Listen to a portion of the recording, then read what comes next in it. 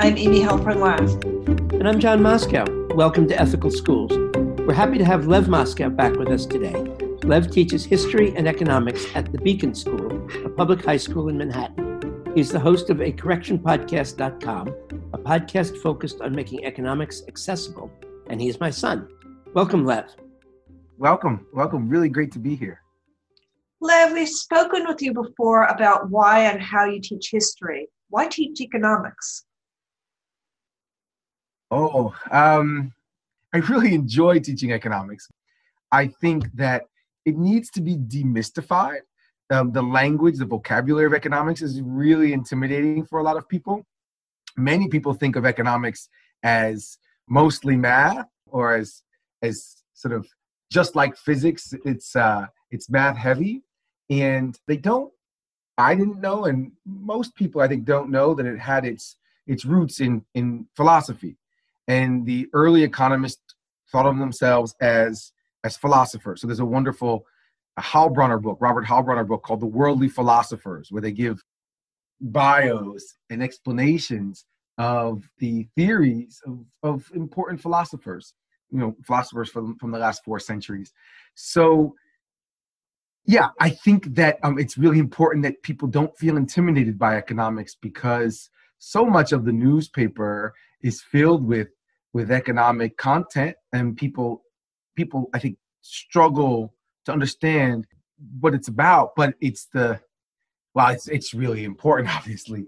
So I try in my classes and also through the podcast, A Correction, to demystify it and to get young people really comfortable with the terms, translate the terms into plain English, so that they feel part of the conversation, and maybe more importantly, that they feel like they can change the conversation and, as Mark said, change the world.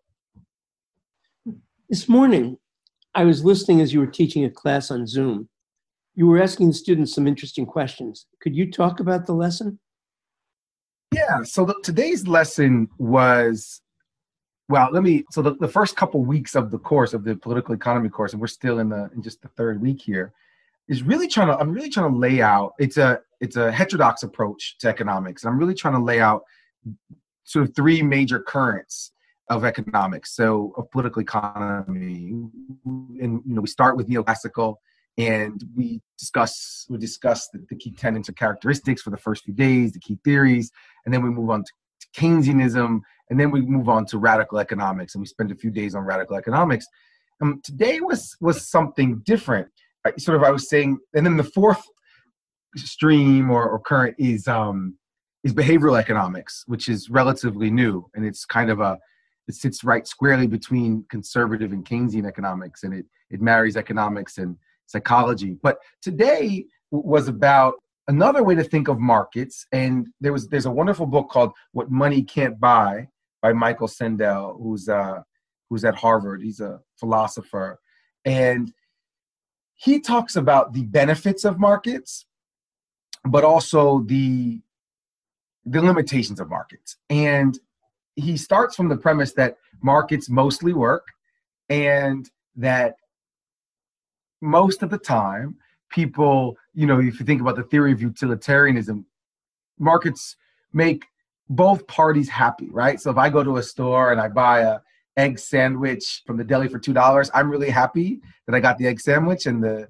deli owner is really happy they got my $2. So both sides are happy from the transaction. But what Sandel says, and I think this is relevant for ethical schools, is sometimes markets can corrupt the thing that's being exchanged on the market. So it doesn't corrupt you and I, but it corrupts, and for example, if it's a market for egg sandwiches, it doesn't corrupt the egg sandwich. But for example, and so what I was doing in class was giving kids some examples and asking them whether or not they thought this thing should be traded on a market. So, maybe we start with, should women be paid to be surrogate mothers? And we talk about that. And then, most kids in the class today said yes. And then how about, should people be paid for donating sperm? And, again, most people said yes. And then, so how about selling your baby? Should people be able to sell their babies if they want to? And of course, nobody thinks that's okay.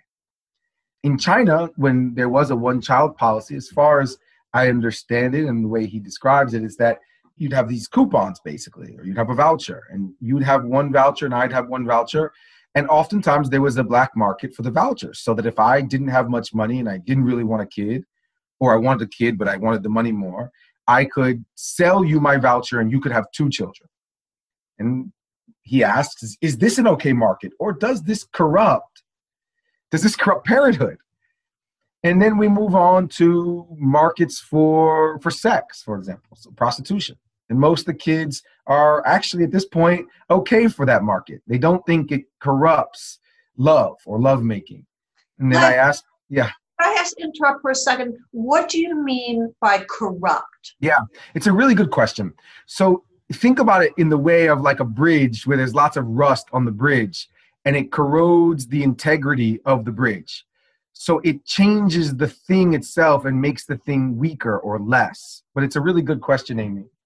So, yes, so does prostitution, a market for sex, corrupt love or lovemaking? And then, I think, again, most of the kids are right now are saying, at least in the school I'm in, are saying, yeah, that's fine. Prostitution's fine. Well, how about a market for hugs or kisses, which seems a lot stranger to kids? But there are markets, in fact, for hugs. And the kids see very clearly that that's corrupting the act of giving a hug.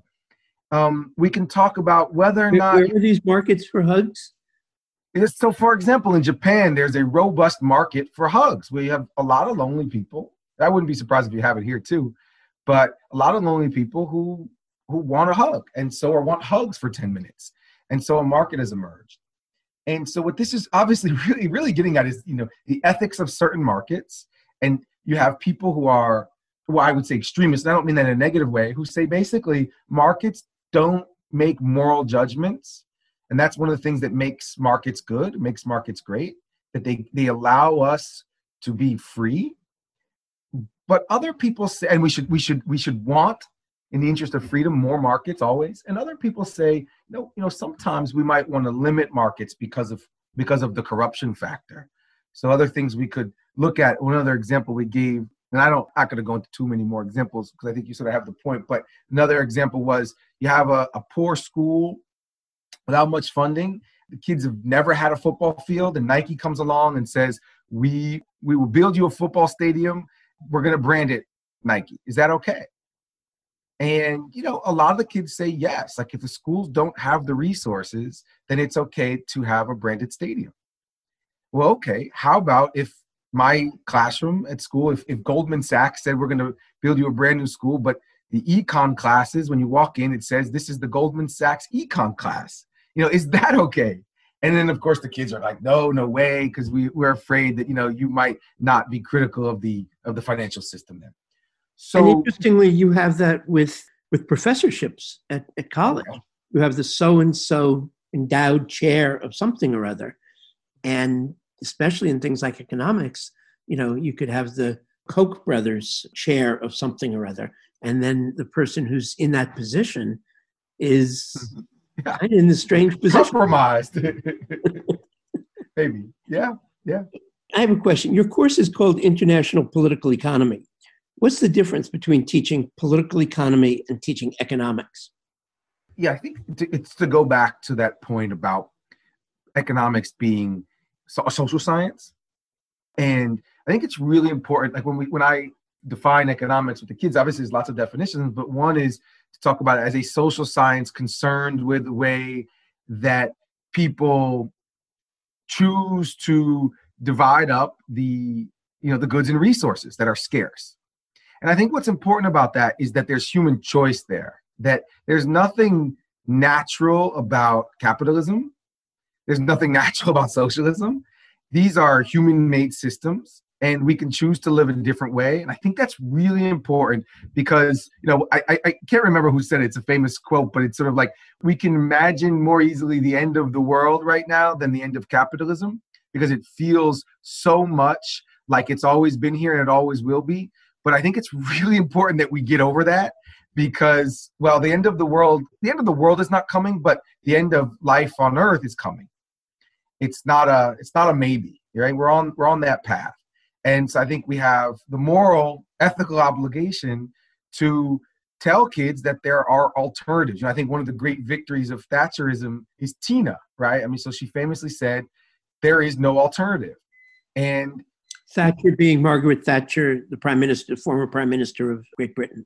Right, the conservative former prime minister of Great Britain. And maybe John Major said it, or maybe it was Thatcher herself. Major comes after her. He's also conservative, but it's that, looking at the Blair administration, Blair, who was New Labour, that Blair was the greatest victory of Thatcherism, because Blair took her ideas and adopted them enthusiastically. So even the ostensible, even the left, the ostensible left has really, I think, swallowed a lot of these conservative ideas, hook, line, and sinker. And the most important, I think, is that there isn't an alternative anymore. And so I think that calling it political economy is to stress the fact that it's a social science. It's not a math. There are numbers, but we can debate, for example, interest rates that the Fed sets. And they are not objectively good or bad, but they are political decisions. Or when we talk about the unemployment rate, let's say the unemployment rate is sitting at 3.5%. Is that good or bad? Well, that's a political question. And, one of the things that we were speaking about earlier, John, is that, when we talk about politics, I think of politics as morality lived publicly. And so it's public morality, public ethics.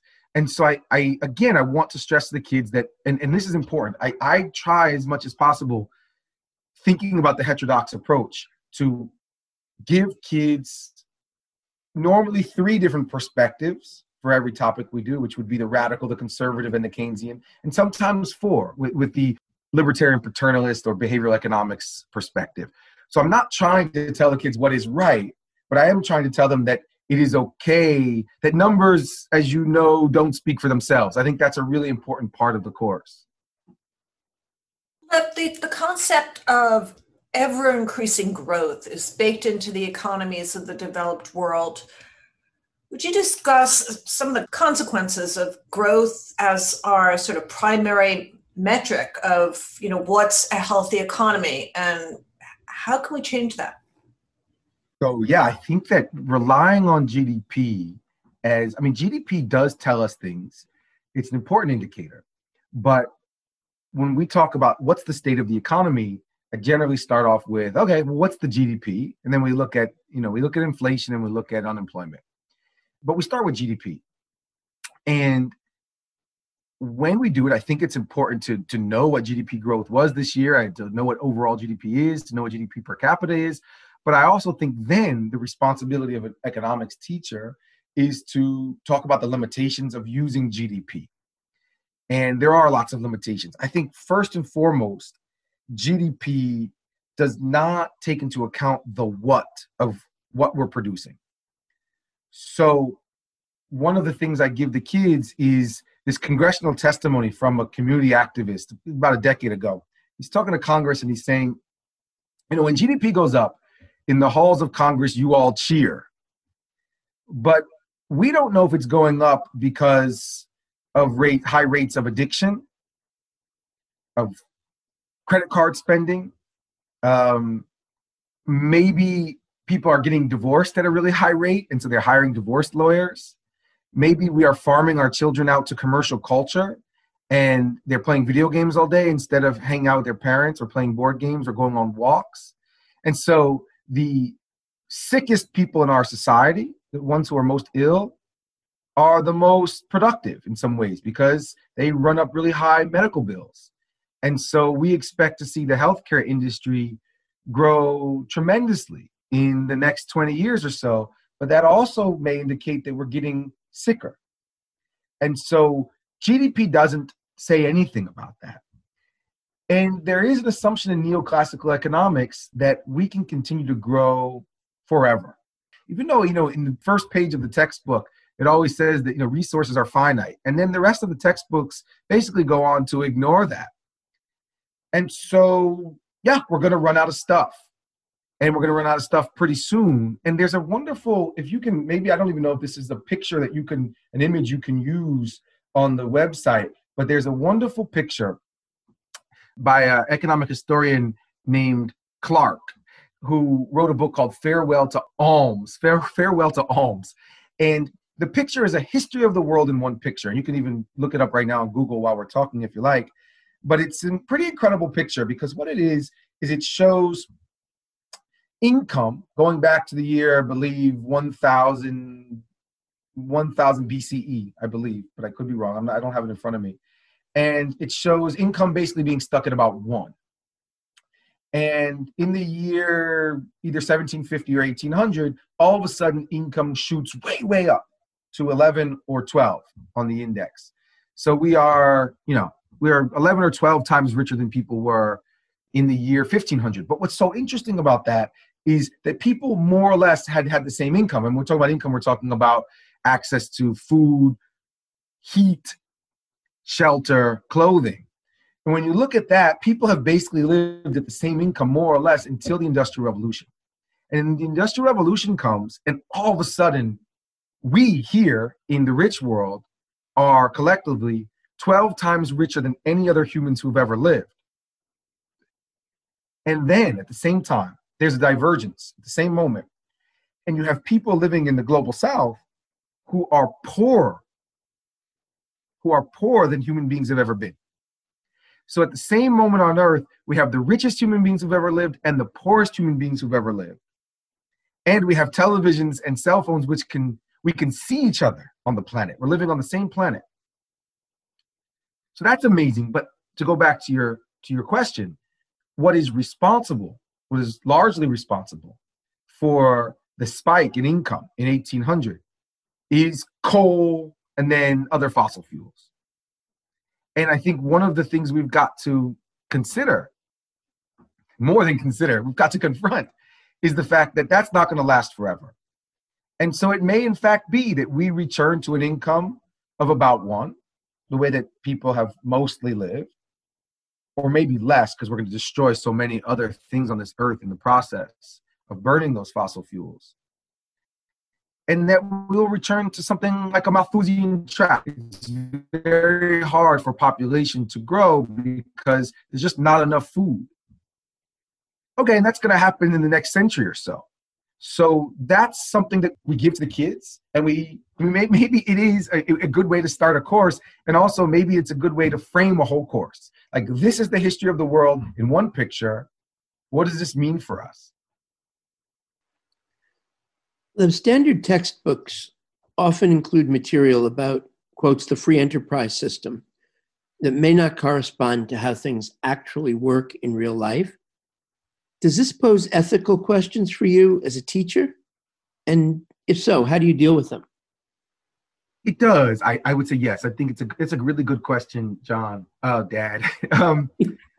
I finally got you to start calling me John. I know. The story is when I was a kid, when I was like 10 years old, I had my 10th birthday, and he signed a birthday card that loved John, and we were all a little shocked.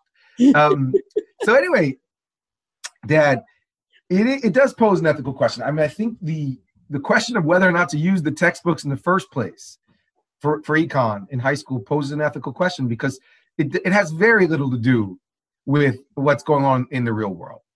So I do think the obligation is to say, here is how markets work theoretically. And you can show them the models and teach them how to play around with the models. I then think a really good unit in any econ class, whether it's high school or graduate school, is to talk about how markets fail. And one of the ways that markets are failing is that they're not all that competitive anymore. And so in most sectors, you've got 2 or 3 or 4 big firms which dominate, oligopolies. Mm-hmm. And there's very little room for new entrants, for new competitors. So that's bad for consumers. You know, Smith talked about that. Everybody knows it. It's bad for consumers because there's poor quality and high prices. I think then what you do is you give lots of real world examples about all of the ways that these big firms are making life more difficult and more expensive. There are other ways that markets fail, right? I mean, so markets don't really take into account, many markets don't take into account externalities. So you got a big factory and it's polluting the river and everybody downstream is getting sick. Well, the price of the car coming out of that factory is way too low. And we need to internalize those externalities. Well, markets don't do that real well. And you could impose an effluent tax, but governments don't do that as much as they should because governments are captured by industry often. And that brings up another problem. When we're teaching government, all 12th grade teachers in New York State who teach history have to teach government. Well, that model on the wall that we have of like how to pass a bill is basically irrelevant because it doesn't deal with the fact that there's lobbying and that industry has been captured. And then after you're in government, you go through the revolving door and you go work for the private sector. And then you go back to government and become a regulator again. So, yeah, I think you can use the textbooks. I think you then have a moral and ethical obligation to say, yeah, but that's actually, the world is much more complicated. I don't feel comfortable saying that's not the way the world works. It's the way some markets work for sure. But I think many markets that are relevant for our lives and are for our survival as a species, those markets don't do a very good job. They don't work particularly well. And so I would feel uncomfortable about using the free enterprise system. Even to talk about free markets, when Smith was writing about free markets, you got to imagine there's a vast ocean with tiny islands. The firms are islands. And they are maybe freely trading with each other. Although, of course, that ignores totally the gunboats, right? And colonialism. There's nothing free about coerced relationships that existed when Smith was writing. But okay, let's pretend that doesn't exist. He's talking about pretty small firms. He could not imagine the giant continent-sized firms that we're talking about, which are basically, Soviet top-down models of production. So yeah, I think no one's really excited about the Soviet Union, but if you're not excited about the Soviet Union, it's kind of hard to get excited about our giant firms today in America. Right. And of course, many of these firms are multinationals. So, yeah. Lev, John Dewey looked to education as preparing students to participate in democracy. But realistically, the main reason many students are in school is to get a job. Do you feel this tension when you're teaching economics? Yeah, it's interesting because my 12th grade class is a class that kids can sign up for. It's an elective class. And so most of the time, it's kids who are really excited about economics or politics. A lot of these kids who are interested in economics want to go on to business school afterwards. And they want to be able to use the content that I'm giving them. And I need to make sure that, when they get to Econ 101 next year in college, that they know something. So I do feel that there's that obligation. But I don't primarily see myself as someone who's preparing kids for the workforce. I mean, I don't go into the classroom thinking about how productive these kids are going to be someday, how much they're going to add to GDP. It's just not that interesting to me. And so, you could make the argument that I'm not actually doing my job, but it's never been articulated to me that is my job. So I'm going to keep on doing what I'm doing. But I want to say something about the democracy, the democracy building part of the job. I think that's really vital. So a big part of what we do in the class is the kids read the front page of the Times every day. There are frequent quizzes on the Times, but also on the course content, the stuff we've read the night before. Lots of quizzes to keep them honest. I think it's really important to know the content. So that's partly, I think quizzes are really effective to do that. And I give the quizzes, and I make the kids read the Times because I read Dewey when I was an undergrad, before I thought about teaching. And he was one of the inspirations for me, and it's why I wanted to become a teacher. And what he says about history teachers is that history teachers have two goals, right? The first goal is to get young people interested in the world and to read the news. And then the second goal is to go out and vote. And I think that that's my job, is to get them excited about the class, excited about the world around them, and then to go out and not just to vote. I think that's just like the least you can do. It's kind of like recycling, right? Like, you're supposed to recycle, but that's not gonna save us all. So voting is good. It's necessary.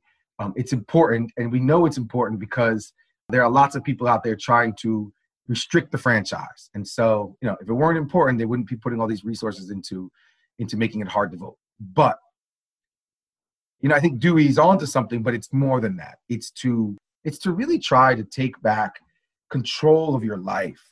And the giant corporations that we were just talking about, with the help of the government, have really wrestled away a lot of control from us.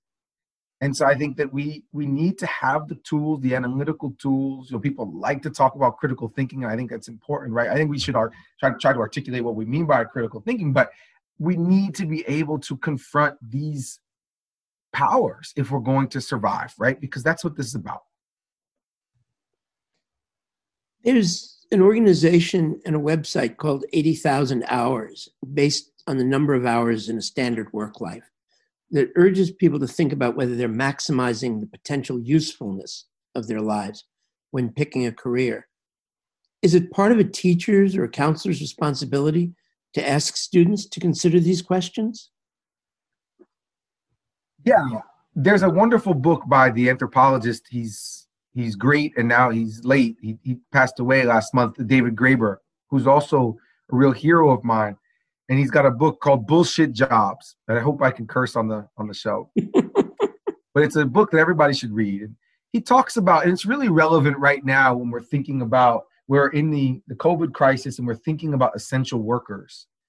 And should be so obvious to us that the people who are most essential for our survival should be paid more. But of course, essential workers, for whatever reason, we've decided that they should be at the bottom of the pay scale and should have the least protections.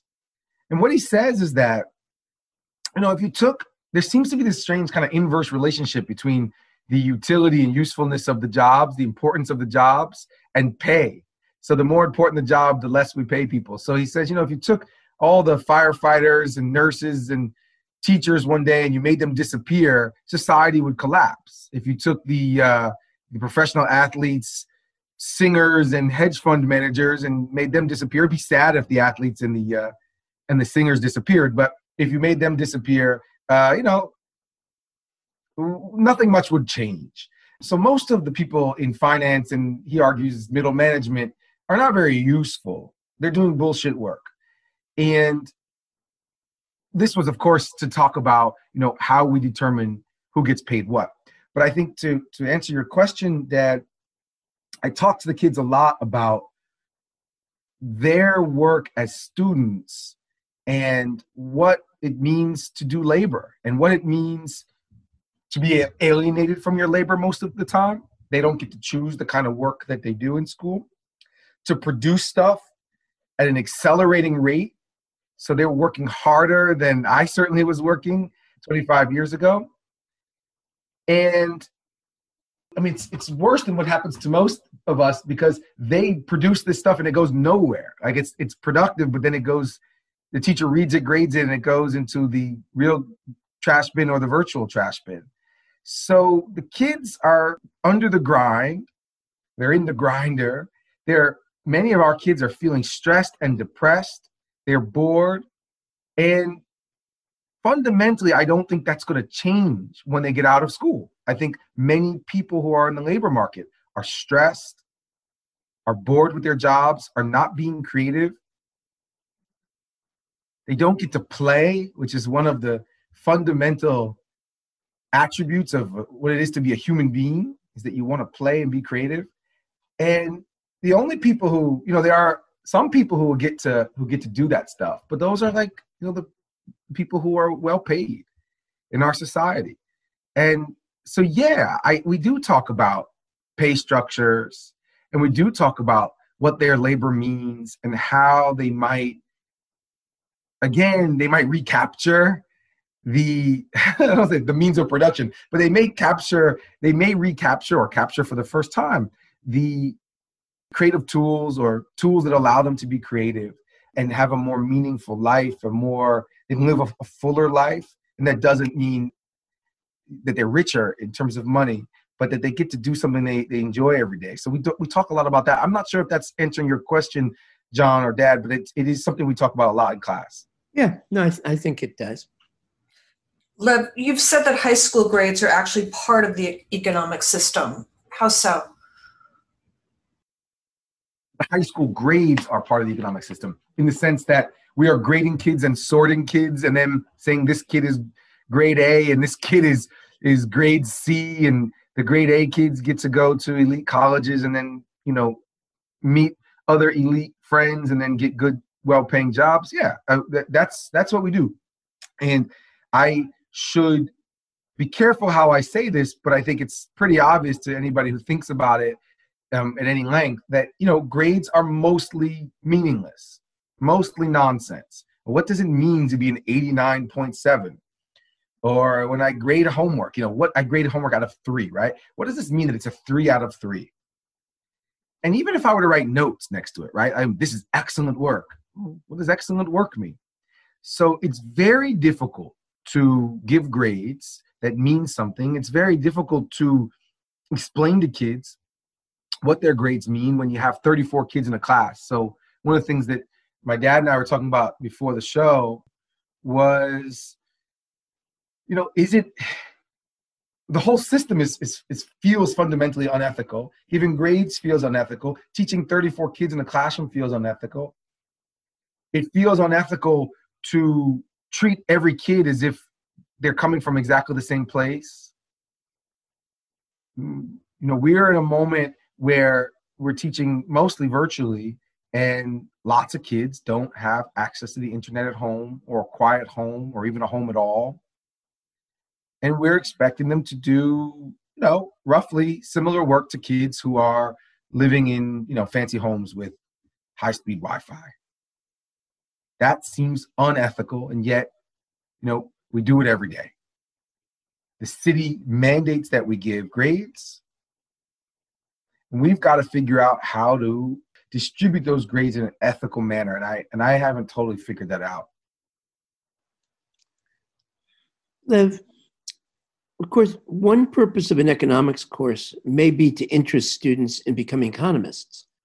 Many more men go into economics as a field than women, and a number of women in the field have suggested that a lot of girls and young women get turned off before they've even started their college experiences. How can high school teachers try to change this? Oh, I think it's a good question. I certainly saw it in the early years when I was teaching this political economy class.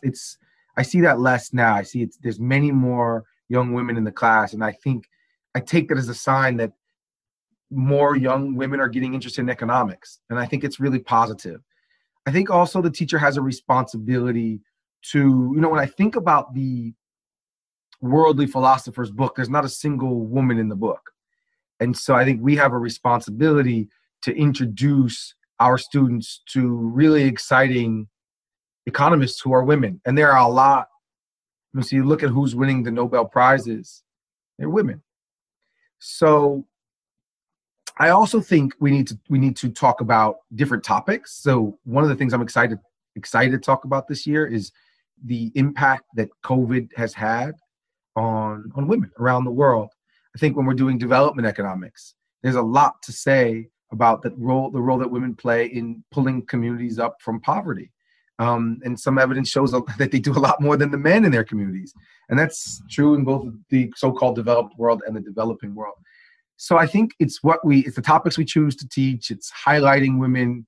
It's making young women feel comfortable in the classes, not letting the boys speak over them, which happens a lot. Again, I should be careful not to overgeneralize, but